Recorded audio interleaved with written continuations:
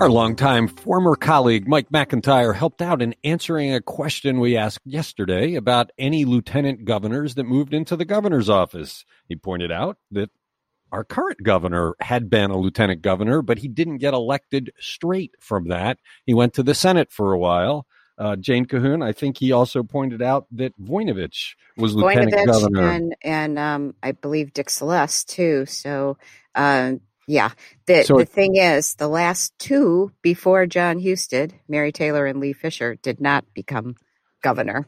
Well, and it's not one of them tried.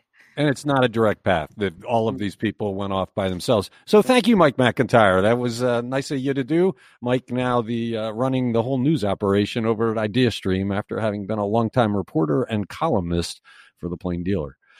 Let's begin. It's This Week in the CLE, the news podcast discussion from Cleveland.com and The Plain Dealer. It's a Friday. Everybody's happy. It's a Friday. Welcome, Laura Johnston, Jane Cahoon, Chris Bernowski. You're all glad it's Friday, right?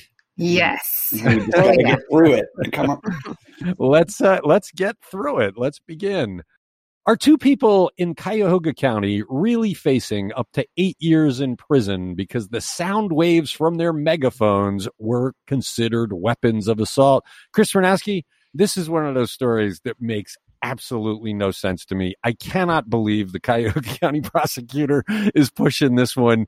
It's such a First Amendment thing. So what are the details? Take us through, because I don't think many people are going to be able to believe it. Yeah, this is a strange one. And first off, I have to credit the Cleveland Scene actually broke this story, but Corey Schaefer actually did a really good job following it up. And last summer, there were a series of protests outside of the popular Ohio City restaurant Town Hall over some racial comments made by a restaurant manager in response to criticism from a former employee over the restaurant's apparent lack of COVID protocols.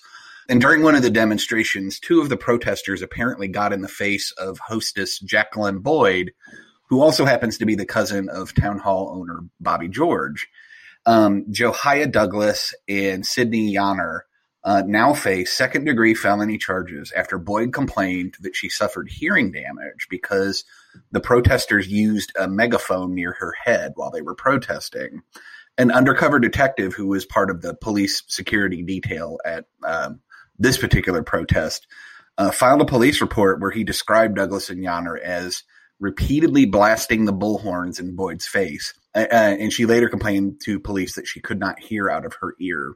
Attorney Peter Patakos represents the pair and called Cuyahoga County prosecutor Mike O'Malley's prosecution outrageous, adding that being subject to a baseless felony prosecution is one of the worst things that can happen to a person at the hands of their government. Even if the defendants are acquitted, substantial damage is done. And here the damage is exponential due to the chilling message sent to anyone intending to exercise fundamental protest rights in the area. Of course, O'Malley stood by his office's decision saying, quote, "It is sound, but you're doing damage with sound. Nobody wants to be in a situation where our First Amendment rights are being violated, et cetera, et cetera." All right, so Chris, but set the scene a little bit. It's not like they were inside Town Hall. They were outside. They never stepped foot on the Town Hall property, and they were in a parking lot, right? I believe they were out in the front of the building because it was interesting because I lived right down the street from this, and I went to the first one, which was much more. There were way more people there and a huge police presence. And what ended up happening during both demonstrations, or during the one that I was at, was that people were in the front of the building and in the back of the building, and that because there's two entrances, because one comes in from that big parking lot out behind all of those businesses along the 25th in Ohio City. And so we haven't seen any video or any of the evidence they used to reach the conclusion that this is a crime. But Peter Patakos believes that this is something that will get dismissed, but I think the prosecutor's office disagrees. All right, but usually with noise, people are playing their stereos loud and things. There are ordinances in municipalities that govern how loud things can be, and I'm sure Cleveland has a noise ordinance. If these people were there and police were there and they were in violation of a new noise ordinance, you'd think they would have been cited, but no one was cited for violating any kind of noise ordinance. It baffles me that you could turn this into a felony where people could go to prison for 8 years. It just baffled me. Well, and it's worth pointing out that in the police report that the detective filed, he did refer to these demonstrators as Antifa and BLM. So there might be a little bit of needling going on here because apparently neither of these demonstrators are affiliated with either of those groups. But the prosecutor is supposed to be the gateway. Common sense is supposed to play into these decisions. You don't have to present that to a grand jury. You could use some common sense and say, okay, a felony prosecution isn't the way to deal with this. I mean, this sounds like more of a civil suit. That you caused damage to my hearing, I'm going to sue you for the damages. But you're criminalizing a protest where nobody was accused of doing anything wrong. This is one of the strangest stories that's come down the pike in months. I mean, it's just sound waves as a weapon in what was a legal protest. I just don't know what the prosecutor's office is thinking here. I think there will be a little more to the story as to how this reached the level that it's reached. And I think that there's probably more to this than we know at this point. And I think if we keep on this, we're going to learn a little more about how they reach their decision. So, well, I'll keep my voice down for the rest of this podcast so that I don't get charged with causing you injury. You're listening to This Week in the CLE.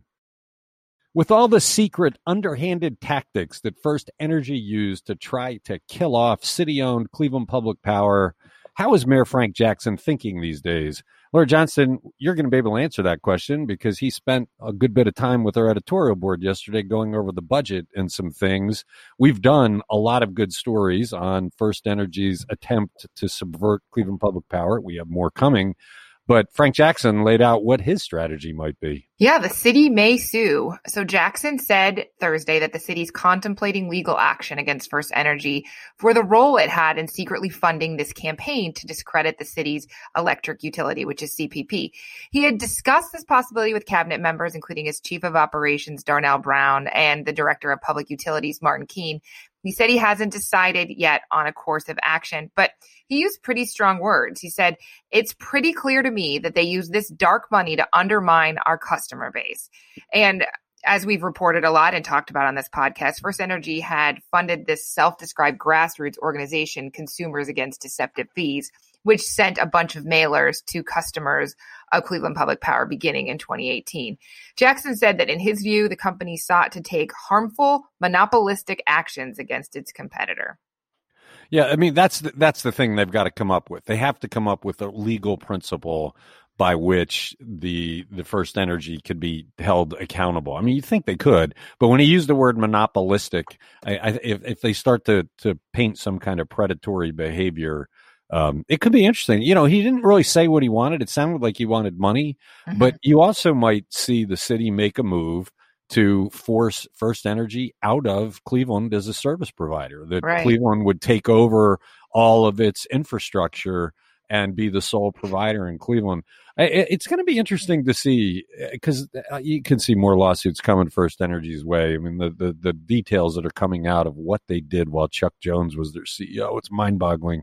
It'll be interesting to see if they still exist in 2 years or whether they end up bankrupt and carved apart to go to new companies that do operate in the public interest and aren't so sleazy. I mean, but you think about the monopolistic term. You think about outside of CPP, anybody that you know that lives in Northeast Ohio, like they all have those, you know, illuminating company or whatever parts of First Energy. But yeah, the city-owned utility has 70,000 residential, commercial, and industrial customers inside Cleveland, including First Energy Stadium, which is funny. But First Energy has about 60,000 customers in Cleveland. So they're pretty neck and neck. Well, this was the perfect storm of monopolistic behavior, really, because you had a company willing to do really sleazy things, providing tens of millions of dollars to do those sleazy things. You had a Public Utilities Commission that appears completely complicit and in the pocket of the utility, and a legislature where you could buy off the people. I mean, it's like, how else does this go? And now that we know all this, even though the legislature won't repeal this corrupt nonsense, everybody's focused on it, and we're keeping the heat on as much as we can to get to the bottom of it. But But if Cleveland takes this in, I can't wait for the discovery in that case, because there's going to be more to see. We still don't know. We know where part of the money for that bogus nonprofit was in Cleveland, but there's still a couple years for which the source has not been listed. It's pretty clear, I think, that it was First Energy, but it's a lot more money, and eventually we're going to get at that. You're listening to This Week in the CLE. Ohio Lieutenant Governor John Husted announced Wednesday he is not running for the U.S. Senate seat being vacated after next year by Rob Portman. Jane Cahoon, we have another big name who is not running. Who is it? Yeah, on Thursday we found out that Congressman Jim Jordan was also taking his name out of the mix.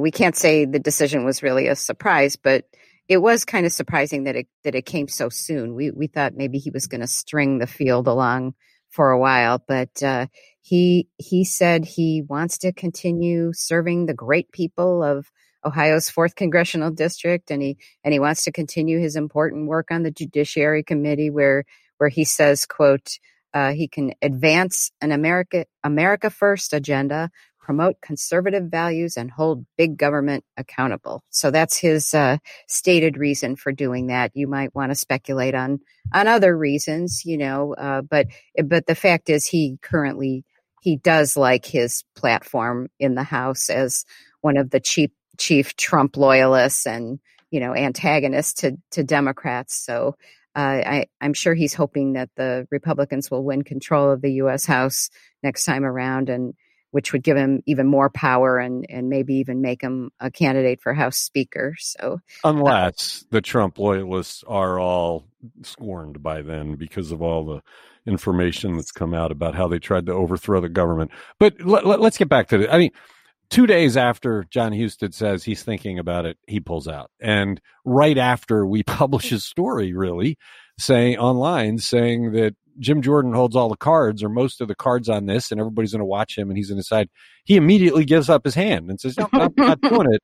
And so there's one of two things I think happening here. One is the Amy Acton factor really is scaring them. They don't want to go head to head with this very different kind of candidate, because I don't think you can run the mean and nasty kind of campaigns they're used to when you're dealing with Amy Acton as your opponent. You would have to pretty much campaign on her level, which will be about issues and decency.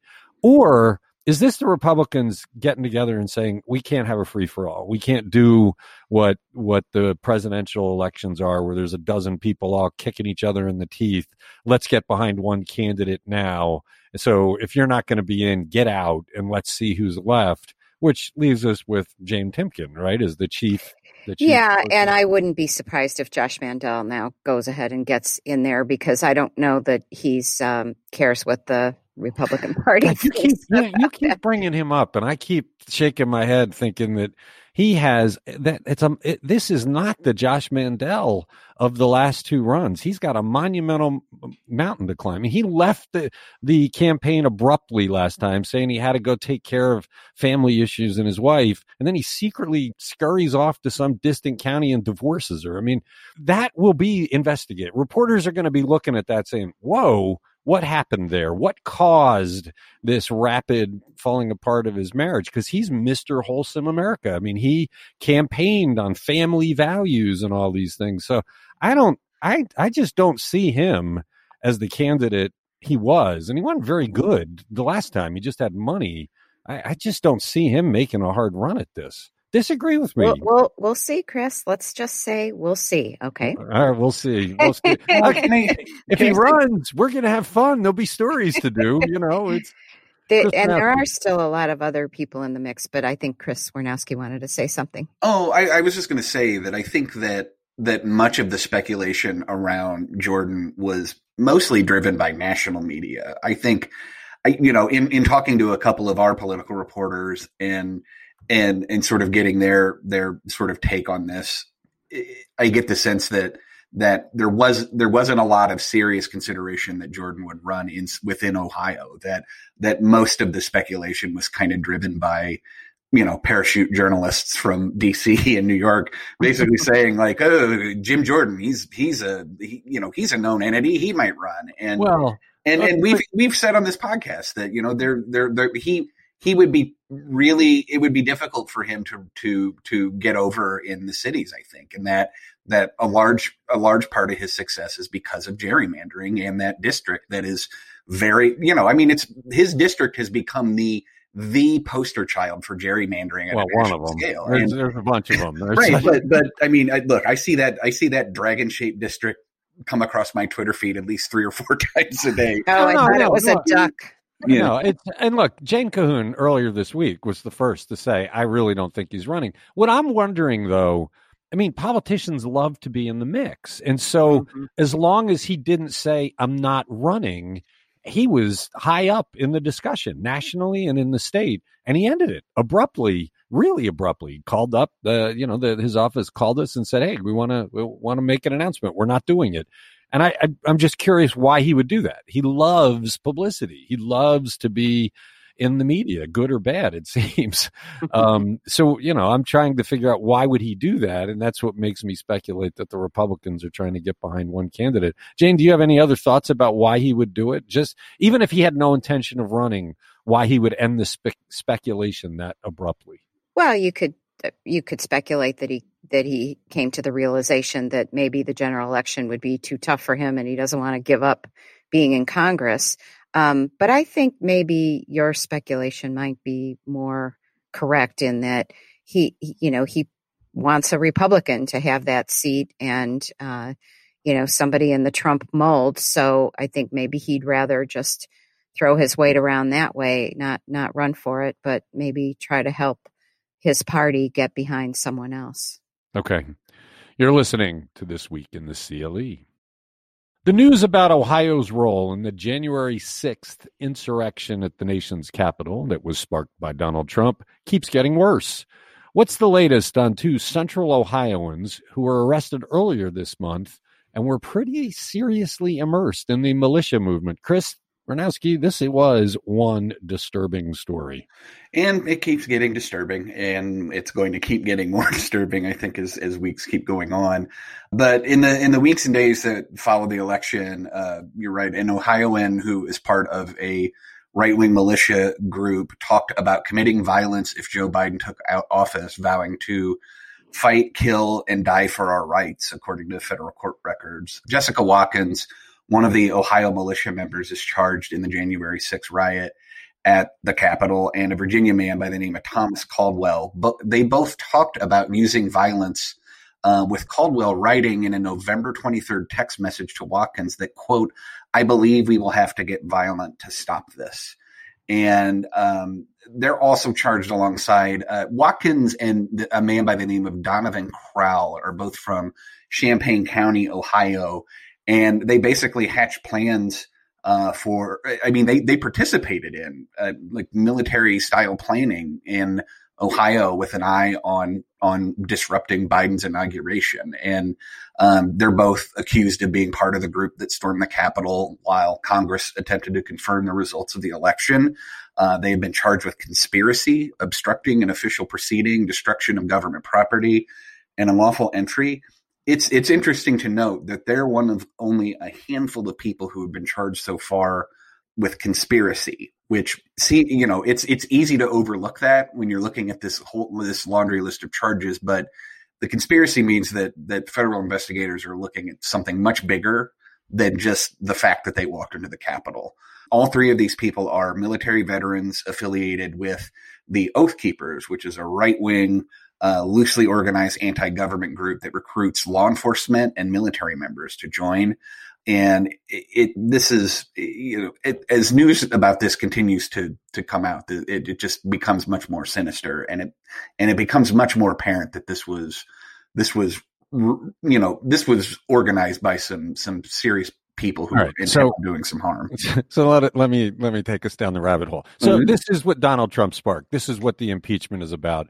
And what I love, everybody's all discouraged thinking that the Republicans in Congress are going to give him a pass, because they're, loyalists or whatever. But the beauty of the impeachment is it's going to be a calling of the roll. So everybody that looks at this in Congress is going to it's going to be yes or no. Is he guilty or not? And they're going to look at these details, this kind of thing. They're going to look at what he did. And if they vote no, that he's not guilty, they're going to do so knowing their name will be there forever, that their descendants will know that their people stood by this kind of despotic behavior. And I keep hearing from people that are all like, man, he's not going to get impeached. And it's like, it doesn't matter, because they're going to call the roll, and they got to put their name on the line. And that never goes away. I don't share your optimism with this. I think their behavior in the week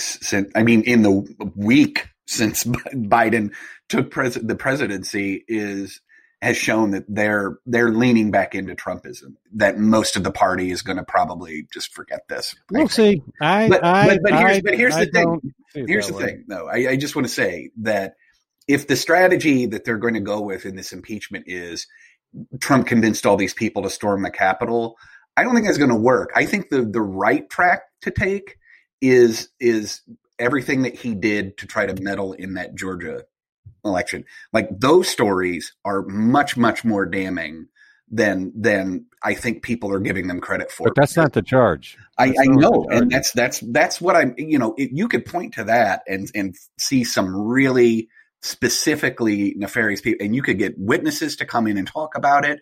And it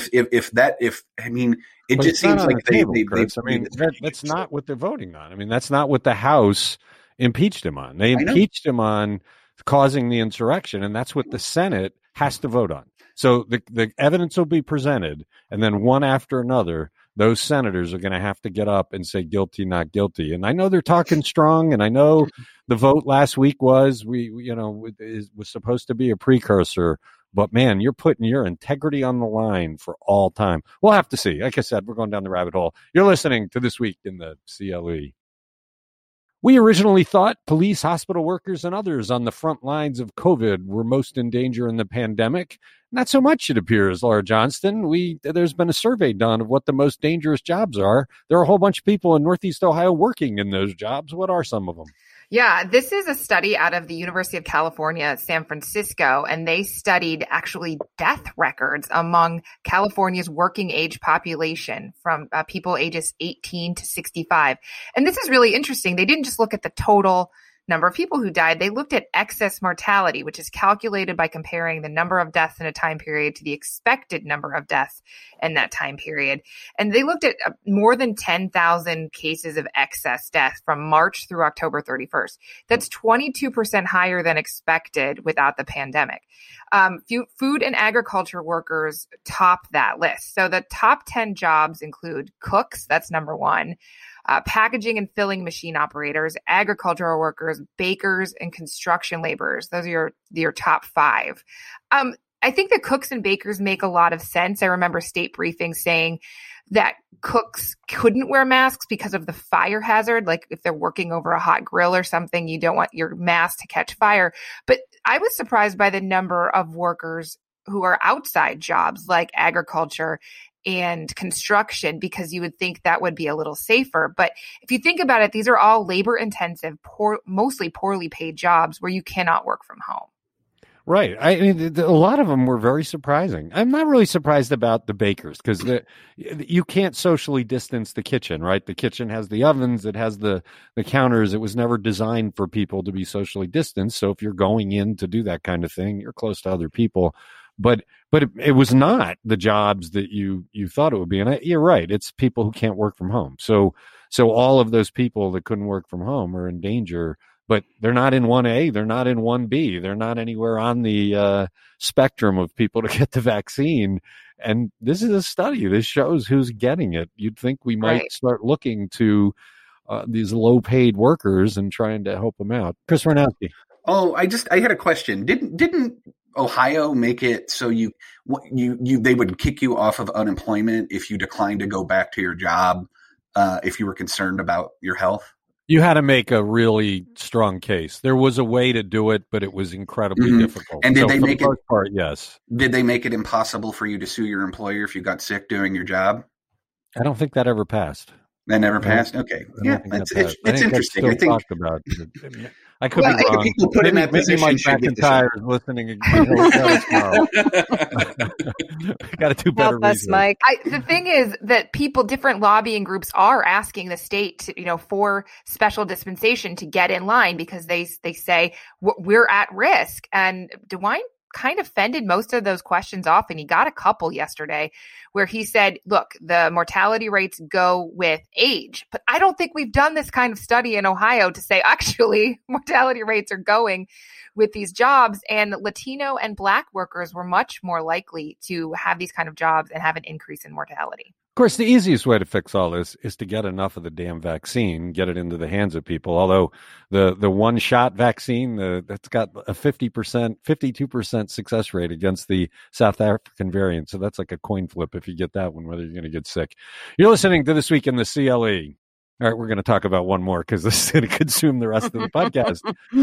We've talked for 10 months about what's wrong with the Ohio unemployment computer system. For 10 months, Governor Mike DeWine has looked to Lieutenant Governor John Husted to repeatedly explain how it will be fixed, even though it is never fixed. It's almost become a comedy routine. Well, no more. What is DeWine's new plan for fixing this disaster, Jane Cahoon? Well, in addition to yet one more apology that he issued to all these poor unemployed workers who are just totally frustrated and not getting their payments, he said he's going to bring in the private sector to help lead them out of this mess. As we've said before, this system is really antiquated. It's been completely overwhelmed by the deluge of claims that have been filed since last year when the pandemic began and threw so many people out of work.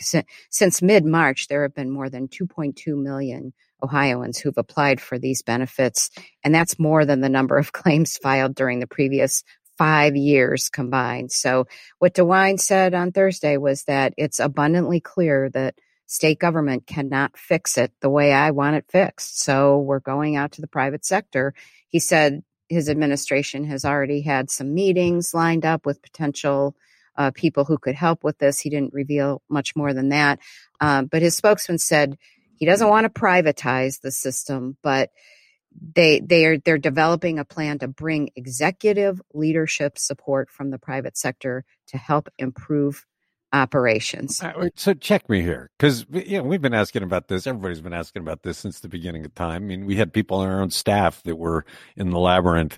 I distinctly remember John Husted saying, we're adding capacity. We're adding modules. Mm-hmm. Stick with this. This is going to get fixed. I mean, he repeatedly was put into the unenviable position of having to explain this disaster.